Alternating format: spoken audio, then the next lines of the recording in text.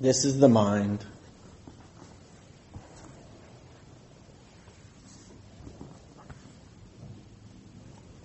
Lots of things going on. I'm not sure, but I think, the focus for tonight is going to be the hindrances, the obstacles on the path, and the ways to work with them, the tools that we already have.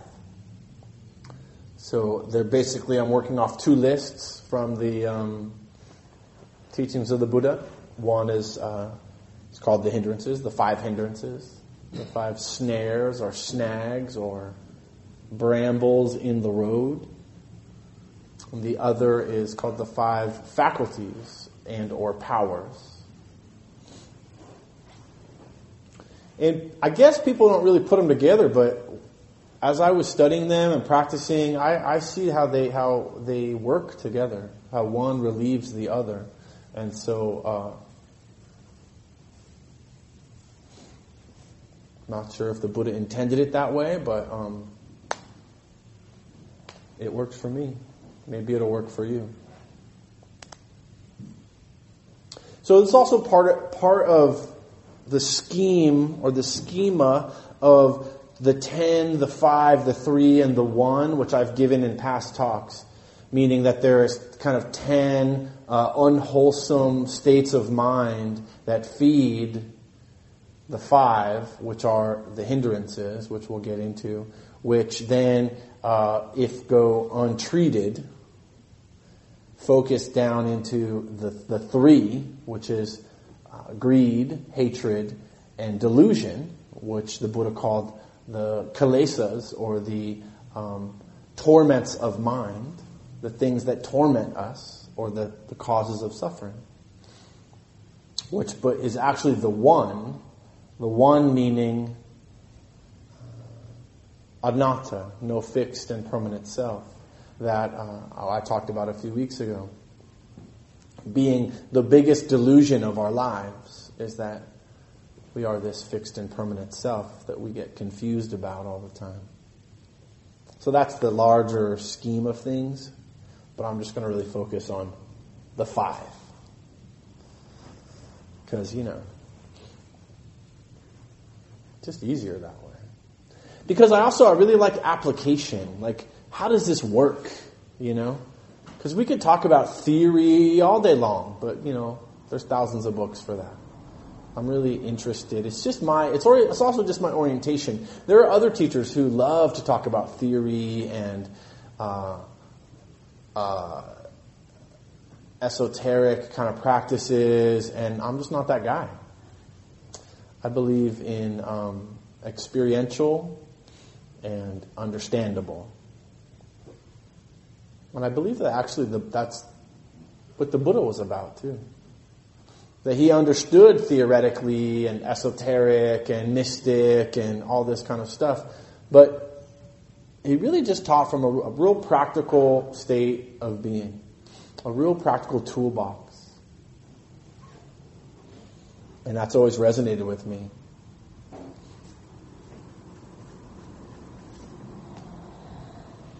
Matter of fact, there's a teacher named Shyla Catherine that is going to be coming on May 4th. She likes to talk about all the other stuff, so go check her out. So the hindrances. Hinder. In the way. Roadblocks in the mind. What are they? What are they? What do you guys think they are? Some of you guys heard them before, yeah. Limiting beliefs. Limiting beliefs, yeah. One of the things that in Buddhism they say doubt, like doubting your true wisdom, doubting nature. Yeah, that's right. Being limited, really good. Yeah, that's a good analogy, a good way of looking at it. Anything else you guys can think of? That, like, as you're meditating, what gets in the way from you having, what you might call good meditation? Yeah, Chris. Sleepiness, yeah, right. Sloth and torpor. they call it, Sloth, and I always think about the way the sloth is just like slowly moving. It's like and then torpor is like sleepiness, basically. So it's like this, but it's, I don't know, it's such a strange, I actually was thinking about it as I was writing it down earlier. I was like, I don't think I've ever actually looked up the word torpor. But it's an interesting word. And what I understand it to mean is sleepiness or sluggishness of mind. So yeah, very much. What else? What else do you guys think you got? Distraction. What kind of distraction? There's so many, right? Yeah. No. Although that's part of it. That could be a distraction. Past experience, recent past experiences, future experiences. So past and future, so the mind wandering. We generally focus or think about that as restlessness. Like agitation in the mind, right? Or it's like busy, busy, busy. Not so much ego. Ego is much more on it's the one. Because ego is what we call self. And we're pretty attached to it usually. So other distractions or things that get in the way. What about fear? Fear. Yeah, fear is definitely on the list. Basically, the way that I understand it is fear and anger are actually opposite sides of the same spectrum. And so, because there's fight or flight, right? So fear tends to be a cause for fight or flight. Or fear would be the kind of aversion, and fight would be more anger, ill will. So yeah, from the Buddhist perspective, working with this particular list, that fear could be either distraction, like Leslie was saying, or really ill will, or hatred, anger or ill will, aversion, just I think I'd make that in my mind. Like there's like a little squint and like a little push. Squint, push. Like, no. That's not, no. You guys almost got them all. Doubt we went with, yeah? What about like pressure? Like if I'm not, my mind's not being still, and instead of accepting that, I'm like putting pressure on. Oh, right. So yeah, we call that agitation or judgment. Really, it talks like that. I think that's like judgment. Yeah, like you're judging your mind, or you're judging your practice, or you're judging yourself. You're like, why can't I be calm? Right? Why can't my mind just stop thinking? Right? Did anyone ever get that? Why can't I just stop thinking? It's actually kind of a myth. We're not actually trying to stop our thinking here. That's not what mindfulness is. That's not what vipassana is. It's I don't know, it's a big myth. I don't know where it comes from. Maybe Suzuki Roshi or something, like one of the early Zen, clear mind guys. Now, what happens and what is talked about is that we can free our minds from greed, hatred, and delusion. Right? And so what else would you think about if you weren't thinking about greed, hatred, and delusion?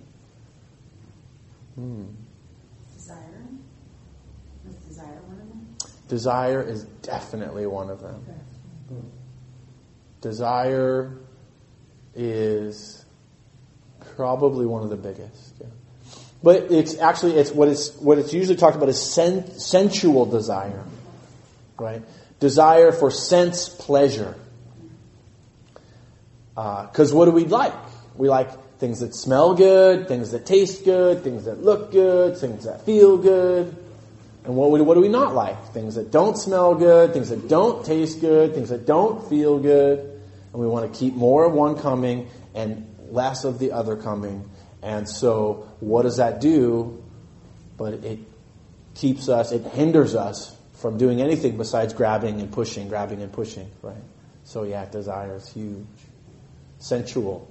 desire. And I remember when I was first like reading these practices, and I was like sensual desire, and I used to have like judge the word sensual. I was like, but wait, that's saying like not sex, right? I mean, that's what's and it took me like a while before I was like, well, it doesn't actually say sexual desire. It says sensual pleasure, sensual desire.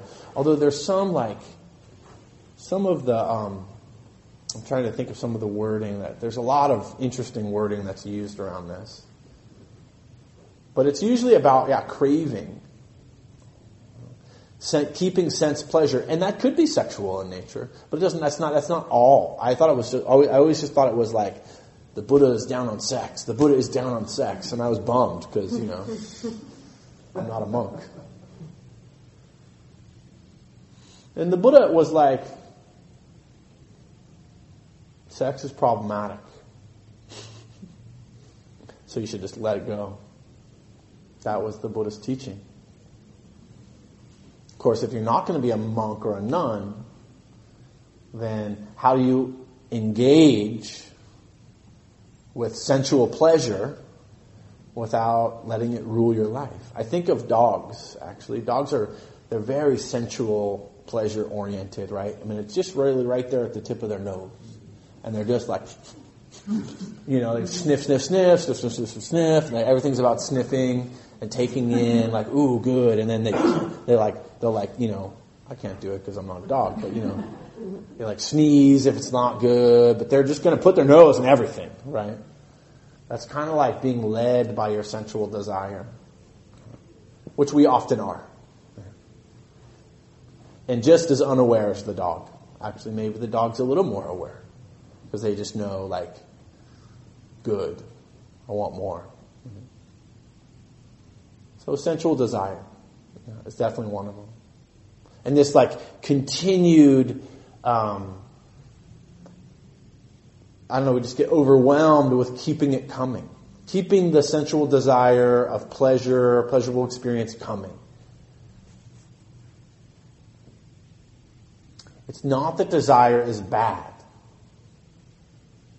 It's that when we crave and we want it and we want to keep it, that's when we get that rope burn that I've talked about in the past. Things change.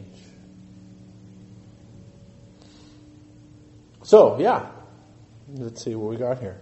Sensual desire, anger or ill will, sloth and torpor, sleepiness, or otherwise known sinking mind, doubt, restlessness, worry, agitation. These are the 5 hindrances.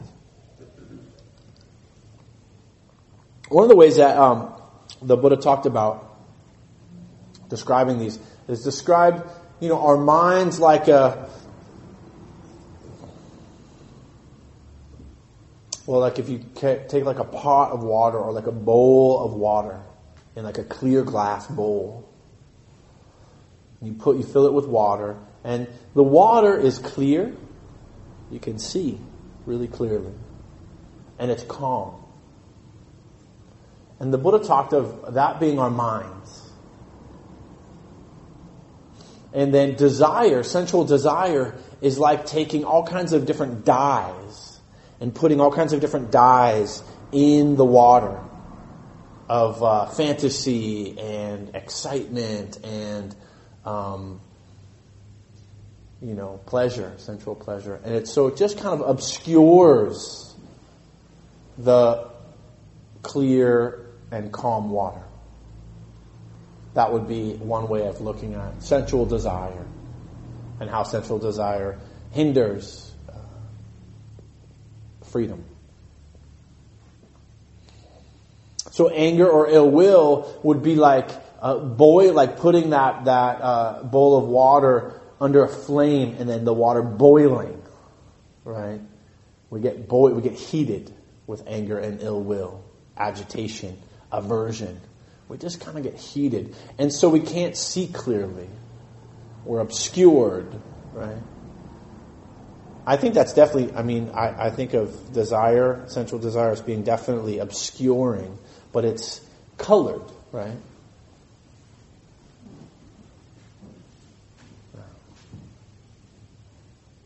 So then ill will, as we get heated, we just can't really think. We're not clear. So that's another way of thinking about it. Sloth and torpor is like if there was algae in the bowl. And the algae just was like growing and it would get thick. And it's like you can't really see, and it's like heavy. Like, you ever seen a pond that is just like covered in algae? It's just thick. Right? And restlessness is if there was like a wind kind of coming and swirling around the bowl, right? So it would obscure from the surface, but also maybe causing underneath, So this kind of the way that restlessness is often, it's a distraction. It's any of those distractions. Some people actually use drugs, particularly like stimulants, for that effect. They're like, I want to be distracted for the rest of my life. So I'm going to continually use a substance that will distract me. Right? Some people, it's just, they don't need the drugs, and it's just a strategy that they've adopted. Some people call that ADHD. The Buddha called it restlessness and agitation. Not that ADHD isn't, another example. So that restlessness is like this wind, or like, there's some kind of disturbance. And then doubt. Doubt is like, I'm going to let go of the bowl analogy for a minute and just think about a pond instead. I actually like a pond better. So a pond is calm and clear, but it has this, sediment at the end and at the bottom. And doubt is like getting clouded through with the sediment getting kind of mixed up. Sometimes it's restlessness, or the other distractions, or just, kind of, doubt is strong. Doubt is very strong. I think actually doubt is stronger than desire. I think that it is. But it's a lot easier to work with, which is good. So doubt is like mucking up the water, muddying up. And then it takes time, though, if you have some faith, right? If you have some confidence in your practice, confidence in the Buddha's teaching, then actually doubt will subside and we can see clearly again. I was talking with a group a while ago, and I said something like that, and they remembered that song, I can see clearly now, the rain is gone. I can see all obstacles in my way. Something like that. Now is it in your head? It's actually some deep wisdom right there. It's probably like Captain and Tennille or something, right? You know exactly, don't you? No. The woman behind you, Cynthia, is good like that. All right. So now we're kind of getting into, so these are the hindrances. And one of the ways that it's talked about, this is a story that I like.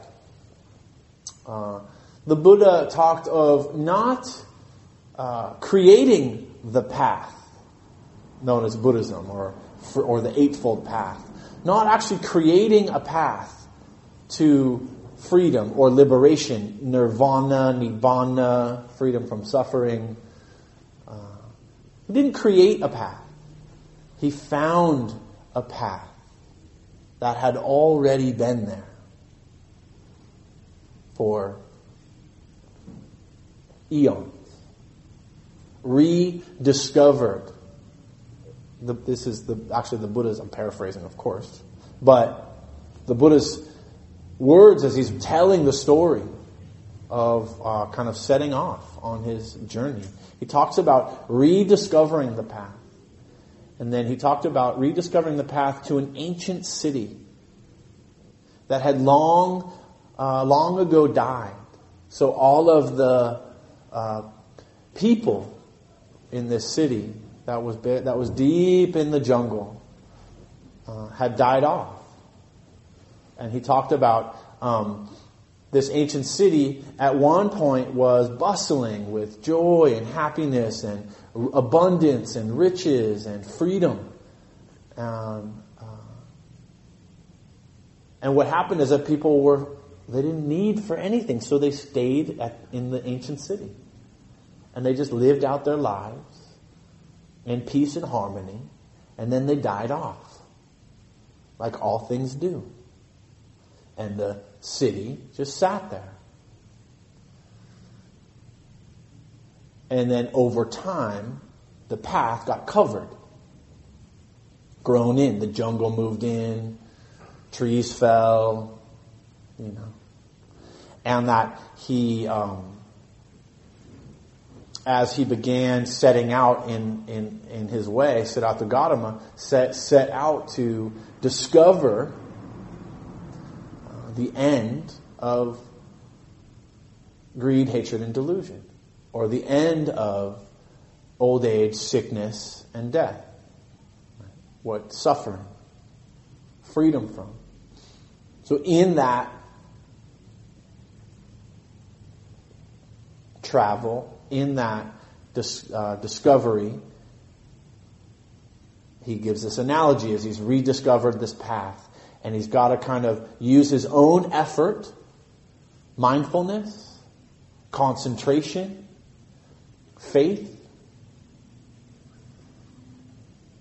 What else? Energy, effort. And wisdom to clear the path.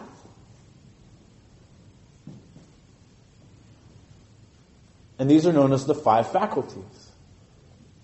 The 5 things we have to have in order to set on the path. Or at least be willing to develop.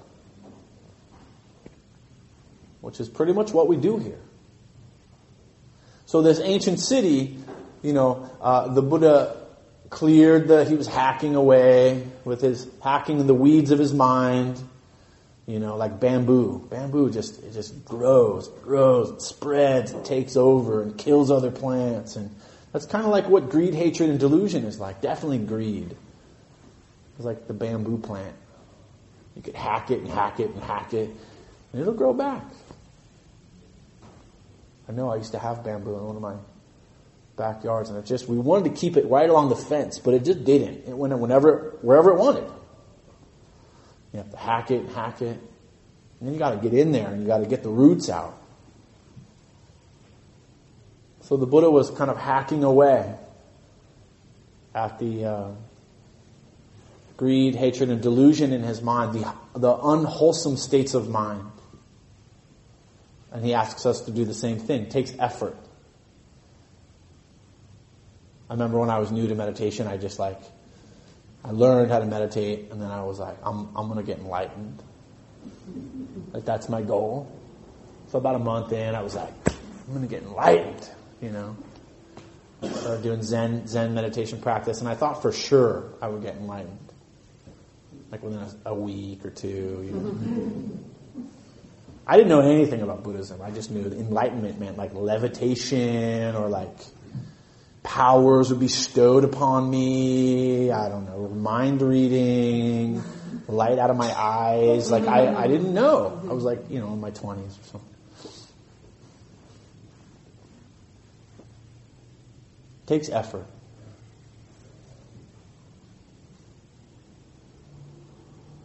So this path, there's these brambles, and anger and ill will, they come up, right? And how can we How can we work with anger and ill will? There's a few different ways to think about it. One is mindfulness.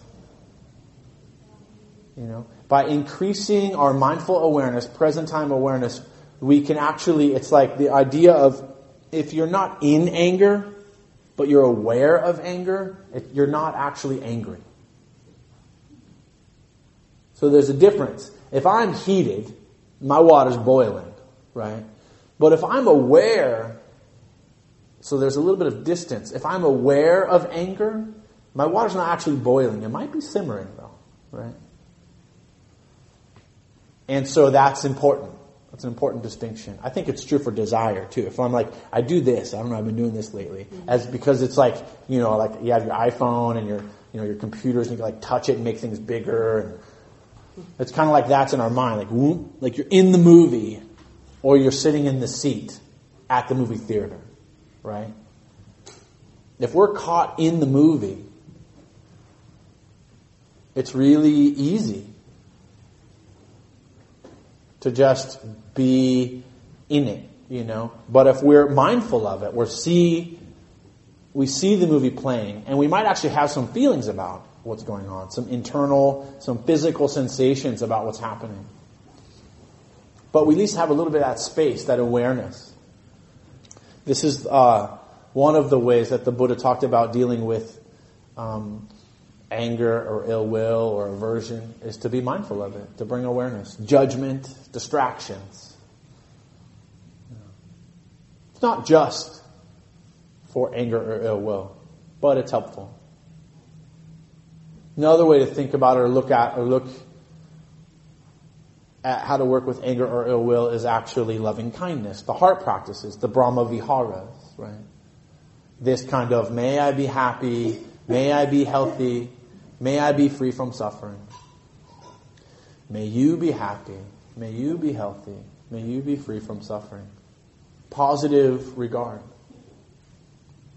If we can increase that, it's like His Holiness the Dalai Lama would say, or has said, that positive and negative forces can't occupy the same place at the same time. It's one or the other. Darkness and light can't occupy the same place at the same time. It's usually one is gaining and one is waning.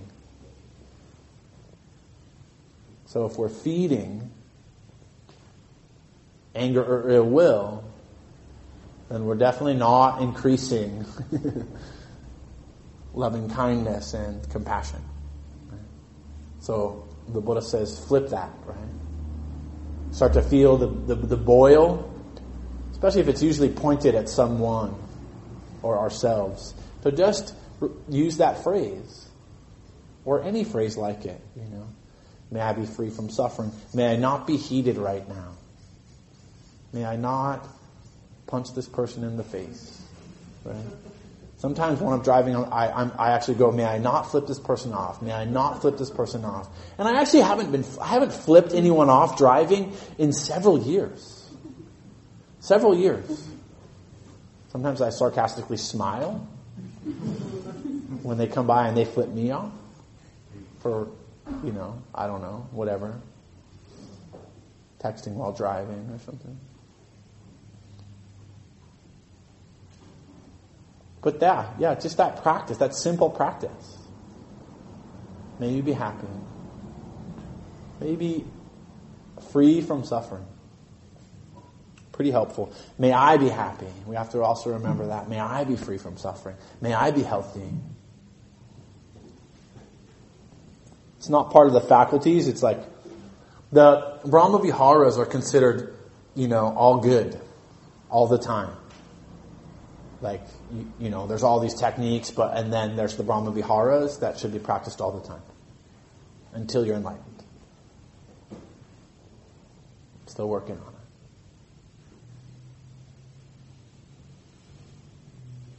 So sloth and torpor, sleepiness, sluggishness, very common. For some people, it's a defense mechanism. It's a way of saying too much. Too much. And so I actually once was working with a working with somebody who was having a lot of stuff come up. And as they were talking about it to me, they just started to go to sleep as they were talking to me about it. Because it was heavy. And so we worked with it a little bit. And so that, as a defense mechanism, that can be one way to think about it, trauma-wise, or, working with heavy memories, heavy stories. But the kind of just everyday sleepiness, sluggishness, energy, effort. This is the prescription. So you can do lots of things about that. One is opening your eyes. Right?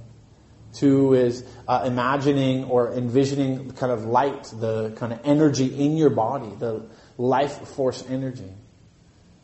The Buddha called virya, the Pali word, virya, which means energy.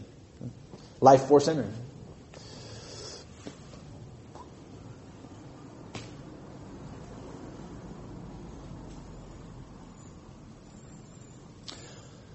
Effort is when you keep coming back, even though you don't want to go meditate. Even though, God, I would much rather see what's on Netflix right now, than go to that meditation group. Or man, I've been out in the sun all day. Just eat some food, some sense pleasure, take a nap. But you show up anyway.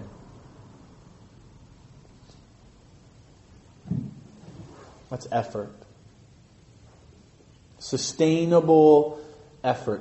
I heard Noah Levine talking once about this kind of balance between mindfulness and effort.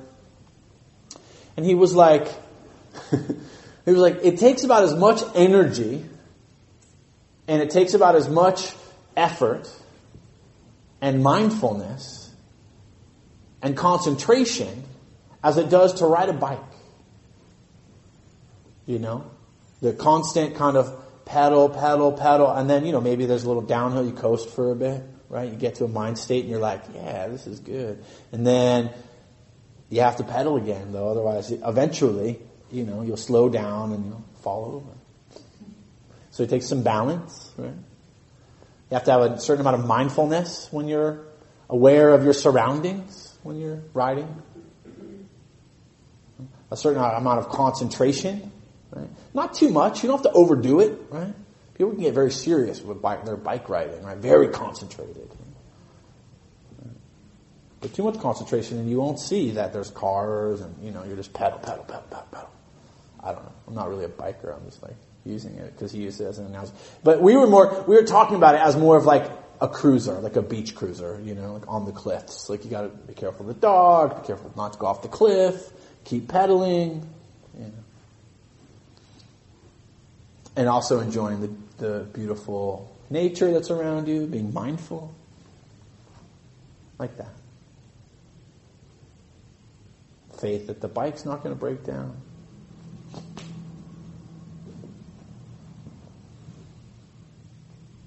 Anyway, so that's just a way of thinking about the effort.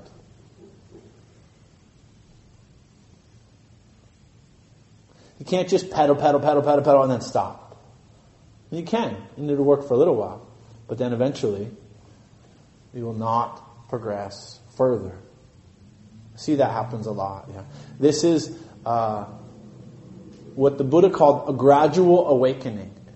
And he gave that analogy, he gave that metaphor actually as talking about from the shore of the ocean. And then that there's this gradual deepening into the depths of the ocean that is far beyond our capacity to know or understand. Now this is someone who 2,556 years ago, I don't even know if northern India, he knew that, obviously he knew there was oceans, but there was no scuba gear, But he could see that there was this gradual descension into the depths of the ocean, and it got darker and darker and deeper and deeper. And he used that as a way of understanding the depth of where one could go with meditation. We call it the gradual awakening.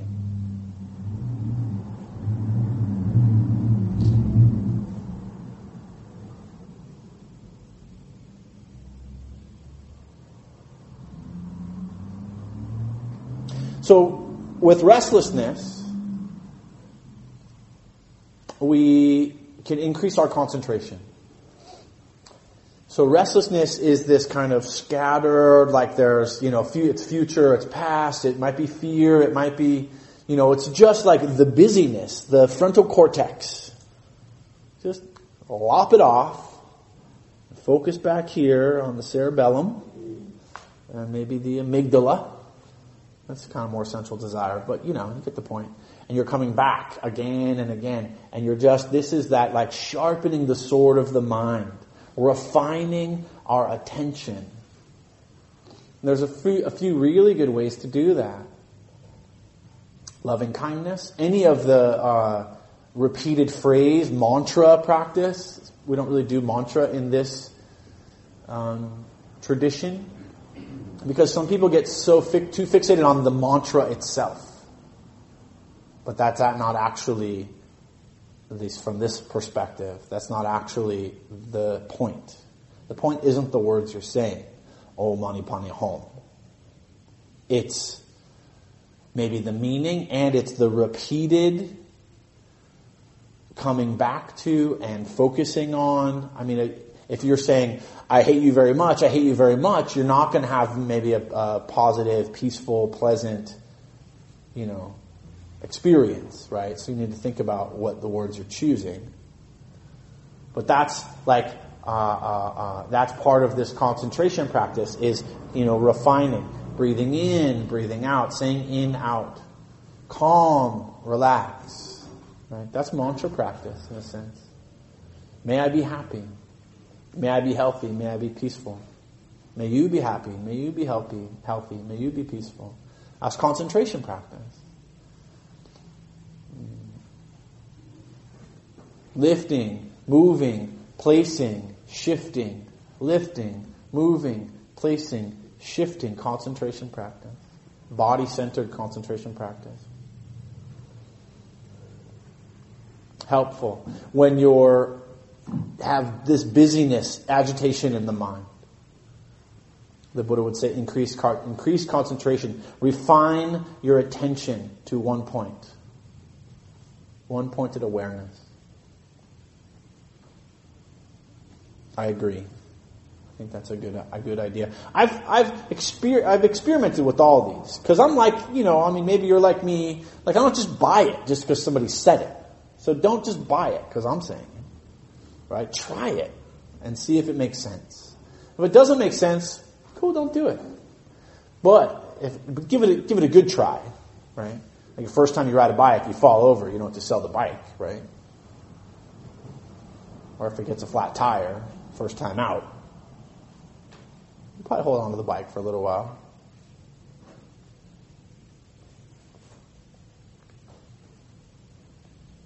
Concentration is helpful. Doubt. Doubt.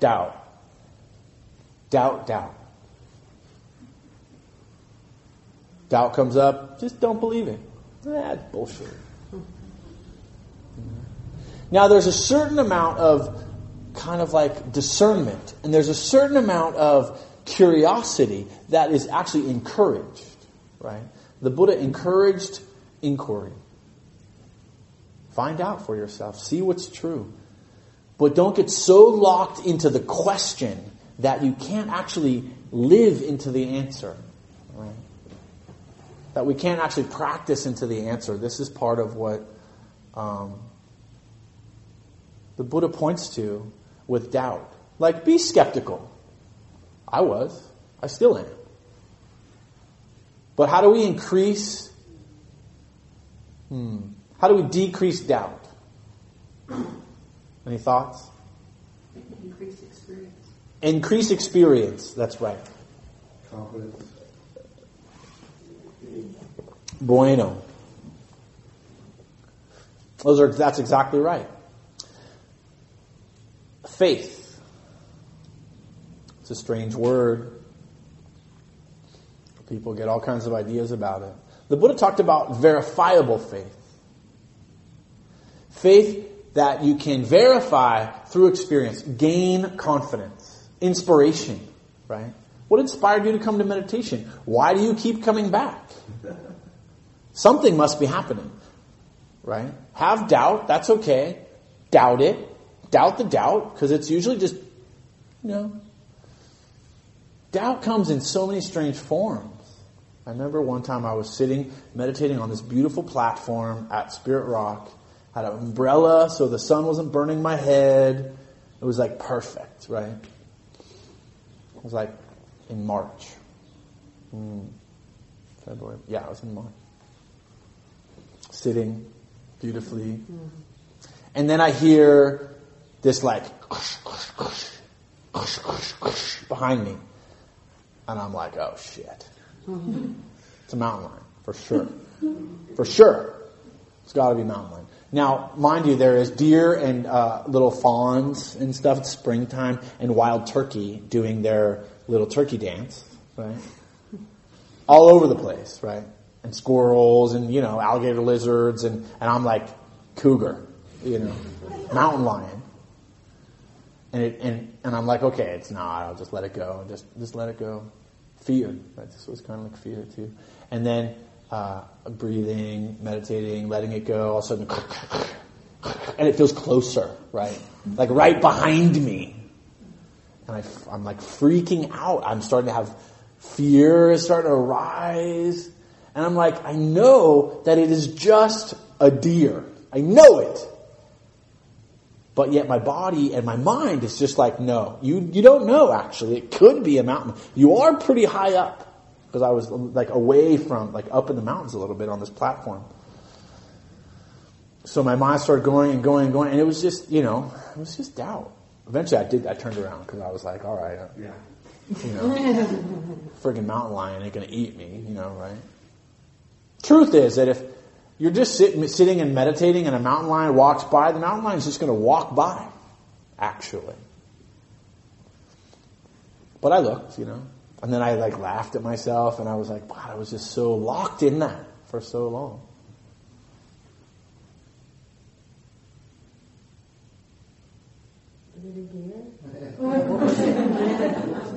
It was actually, yeah. It was 3 little fawns, yeah.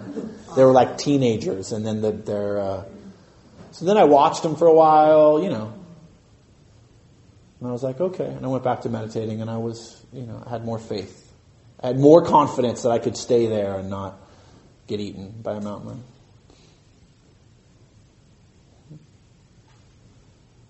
So the wisdom component,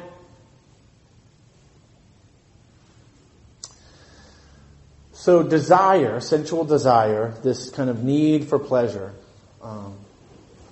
this desire, this pull towards pleasurable sensation. Wisdom is the antidote. Because what does wisdom say? What does wisdom say when it comes to desire? You're wise. Tell me. Careful. Temporary, yeah. Be careful. It's temporary. Don't get lost here. Wisdom says that which arises passes away. Nothing lasts forever. If it sounds too good, it is. Too good to be true. I'm still a sucker though. I'll get a call for a cruise and an airplane, free air ticket and Bahamas for $6.99 and I got my credit card out. It actually happened to me once. Not that long, about a year ago. I was like, yeah. And then a trip to Vegas, and I'll take my mom to Vegas, and I got all in the desire of a good deal, And then I hung up the phone, and then wisdom jumped in. Right then. A little late, wisdom, but thanks. And so I had to go and had to actually cancel my credit card. Because I was about to get robbed for I don't even know how much. And I canceled my credit card and I was like, yeah, that was not wise. Because we like it. Like, we'd like to go, on cruises to the Bahamas, right? Beautiful. And they painted some picture. And I was lost in it. So as we increase wisdom, too good to be true, that which arises passes away.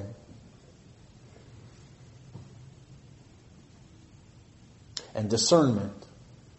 Part of the wisdom is discernment. So this is considered the 5 hindrances, the things that get in our way from our own peace and ease, and the 5 faculties which, when we can master them, develop them, sharpen them, they become powers that are unshakable. And they work together.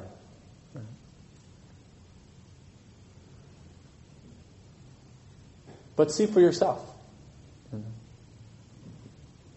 Next time you have The other way of thinking about wisdom is actually looking at the Dharma, the 4 Noble Truths, the Eightfold Path, and 3 characteristics of existence. So if we're lost in sensual pleasure or the precepts, that's a bit of wisdom. We'll get into that at some point. Again.